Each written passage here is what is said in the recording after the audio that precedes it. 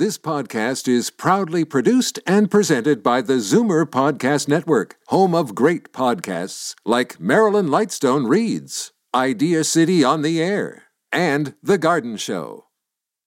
You're listening to an exclusive podcast of Fight Back on Zoomer Radio, heard weekdays from noon to 1.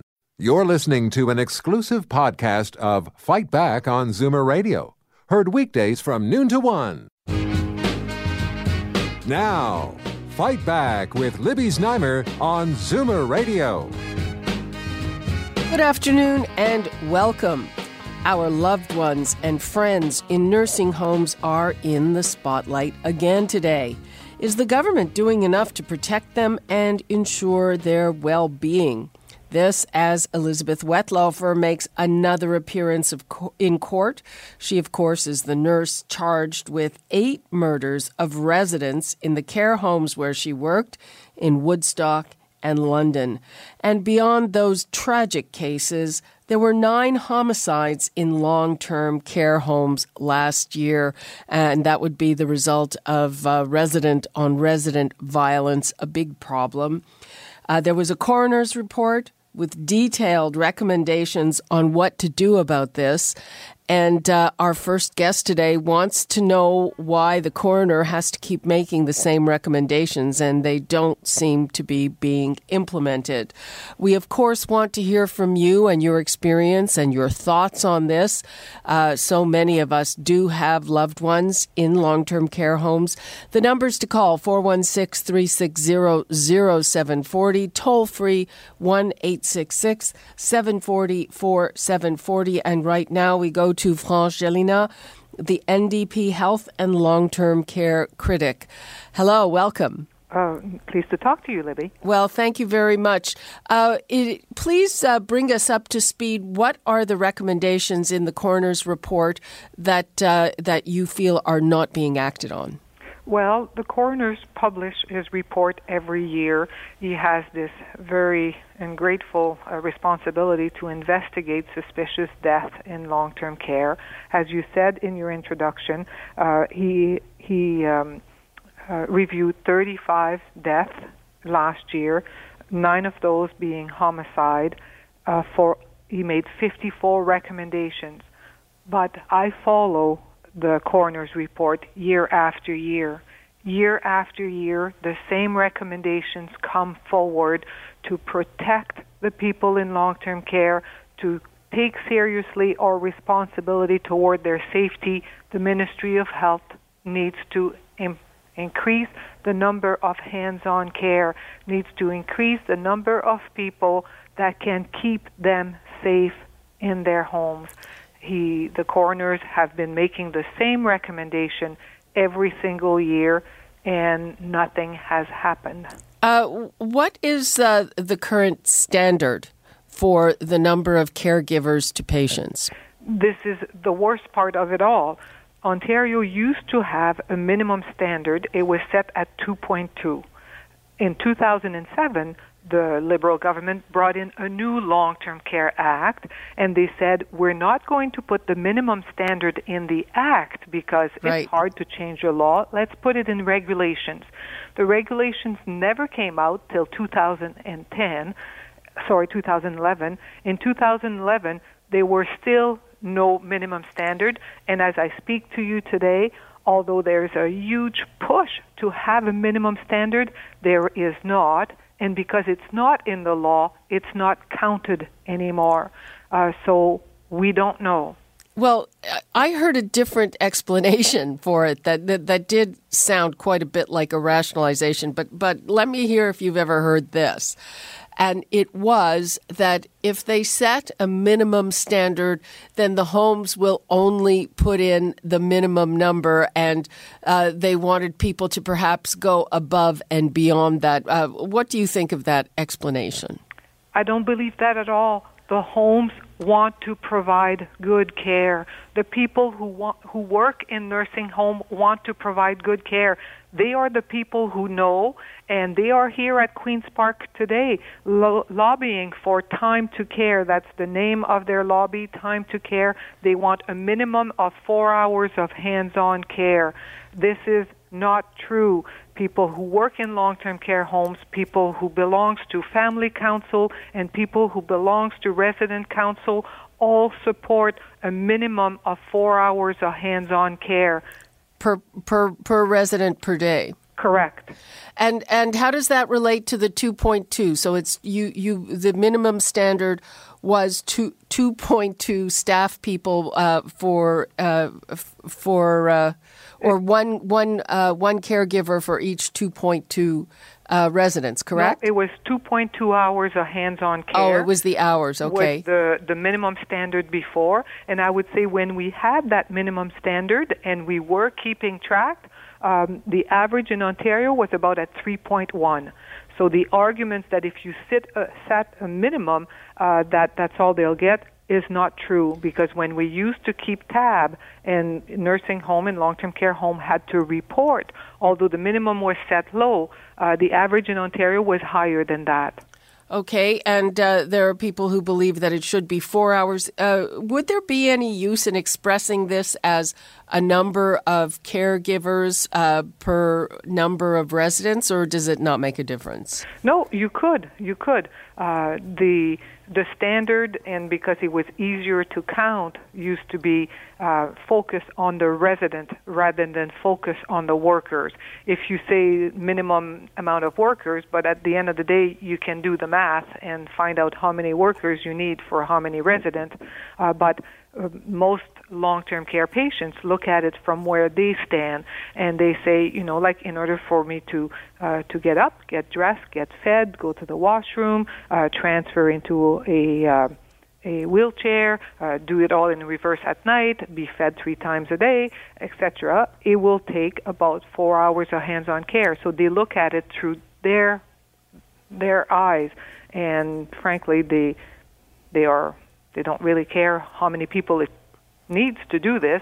They just want to make sure that they get the care they need. Okay. So that's one of the things. Now, we know that one of the unfortunate problems in long-term care homes, you have a lot of people there with dementia, and there is an issue of violence. What recommendations need to be implemented to minimize that or to deal with that? There are many recommendations. The number one is don't rush people. Elderly people do not like to be rushed. When a PSW has to get 6 or 7 people up within an hour, they have not much choice but to rush them. And people don't like to be rushed. They like to take their time when they transfer. They like to take their time when they do have a shower or whatever else. And most workers, in order to do their caseload, will rush them. So first, don't rush people. Take a little bit more time with them, and you will do better. Second is look at other models. Maybe the institution, some call them warehouses, type of long-term care homes. Maybe we should look at what exists in Western Europe, where they do not have big long-term care homes like we do, where people with dementia are kept in community, in basically places that feels, that looks like, that smells like their home, and like a regular home, and it tends to bring down the stress level and the aggressivity that comes with it. So there are a number of recommendations, but the big one is make sure that the staff don't rush them and has the time to answer to their needs. Okay, let's take a phone call from Barbara in Hamilton. Hello, Barbara. Hello, Libby. How are you today? Fine. How are you? Oh, I'm not bad. Pretty good. I was listening to your guest there, and she does have some excellent ideas, but I don't know who, now I've been out of the homes, out of the career for quite about 3-4 years now. So I don't know what goes on now. But I know when I was working there, on every floor, that these people were mostly total care, and they needed a lot of help. And you had an hour in the morning to get people up and into bed, out of bed and into breakfast. And you had to do everything. brush their teeth. If you could take them to the toilet, you could. But there was 2 staff for 13 residents. Now, tell me how you could get all that done properly. I didn't believe in rushing people back then, but then, they kept doing this, and we said, what are we going to stop doing? There was toileting not being done. There was, like you said, rush them in and out of the bath, and that's when people get apprehensive. And they don't know from our perspective what's happening. You need to take the time to explain to them what you're going to do. And, demented patients, after a while you get to know them when you're working with them and know what they're like. And you need to talk to families and things like that, will really help. But there's no way you can do proper total care on 13 residents, and most of them are total care. You're leaving something out. They don't get for a rest in the afternoon. They have to sit in their wheelchair all day. Yep. And they say these cushions help them. Well, you know what? When you're thin and you're emaciated, those cushions, you just want to get off of your little OBT and is positioned in the bed for an hour or 2. Okay, Barbara. Yeah, those are all very good points. Were you in a government facility or in a private facility? Government. Okay, thanks. Yes, yeah. Thanks, Barbara. Yes. Thanks for your call. Okay, thank you. Bye-bye. So what Barbara has said was there 4 years ago, and it's still pretty much exactly the same. Most new units are 32 beds, 32 residents, and they will be on day shift about 4 workers.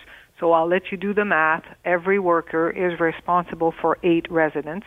They tend to work 2 by 2 if they have a transfer to be made. So 2 PSW will be responsible for 16 residents.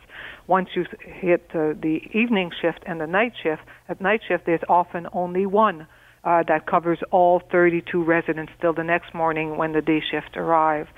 Things have not gone any better than when she was there. And yes, it is, you go through the morning routine as fast as you can so that people get there to breakfast before breakfast is cold. A different question, France. What about the patient-on-patient violence? What has to be done about that? Well, most of those types of incidents happen when there's lack of supervision. So the PSW will be busy in a room assisting one of the residents, and then another resident will go for a walk, enter a wrong room, and then violence will come out. If you read the Chief Coroner's report, he gives you the blow-by-blow of the demise of some of those residents, and it's just, don't read that at night. You'll have nightmare, I guarantee you. So it happens when people who needed supervisions, we knew that they were mobile, they could walk, they were still strong. Of course, most of the victims are women, and same with the homicides. 6 were women, 3 were men. They're men often with dementia. They're still big, they're still strong, and they're surrounded by frail elderly people. It is pretty easy for them to do damage if they're not appropriately supervised. And there again, there is not enough staff to offer the level of supervision that keeps them safe and the people around them safe. Should violent patients known to be violent, should they be segregated in certain areas? They are supposed to. They are what we call secure unit, and usually violent behavior patients are brought to those units where they can be more closely monitored. Well, what my experience with it is that basically all people with advanced dementia were in a secure unit. Just meant that, it was locked. Not necessarily. No, usually as soon as they're not mobile anymore, they go back to one of the regular floor, and they tend to keep the one in secure unit that have a risk of flight, so they could leave the place and we would lose them, but also risk of violence. So they're called behavior support unit, and they're usually a locked unit so that people are kept there. But you have to realize that 50% of the people in our long-term care homes have a diagnostic of dementia, and up to 80% of them have some symptoms of dementia. So they everywhere on every floor and every unit, you will have some people dealing with dementia. So just before we go, because we are running out of time, if it all comes down to staffing, is there a number on this of how much it would cost? How much it would cost? Yes. The government already invests about $3.5 billion in a long-term care home. A lot of this money goes to for-profit entity. The Auditor General did a very revealing report on that. I would say, sure, we would need more money to get to 4 hours of hands-on care, but we could also have a more serious look as to, do we really want to put profit ahead of patient care? Okay. France Gélinas, thank you very much for your insight. Very interesting and something that we should all be aware of. I appreciate it very much. Always a pleasure talking to you. Thank you. Bye-bye, Libby. Bye-bye. You're listening to an exclusive podcast of Fight Back on Zoomer Radio, heard weekdays from noon to 1. You're listening to an exclusive podcast of Fight Back on Zoomer Radio, heard weekdays from noon to 1. You're listening to an exclusive podcast of Fight Back on Zoomer Radio, heard weekdays from noon to 1.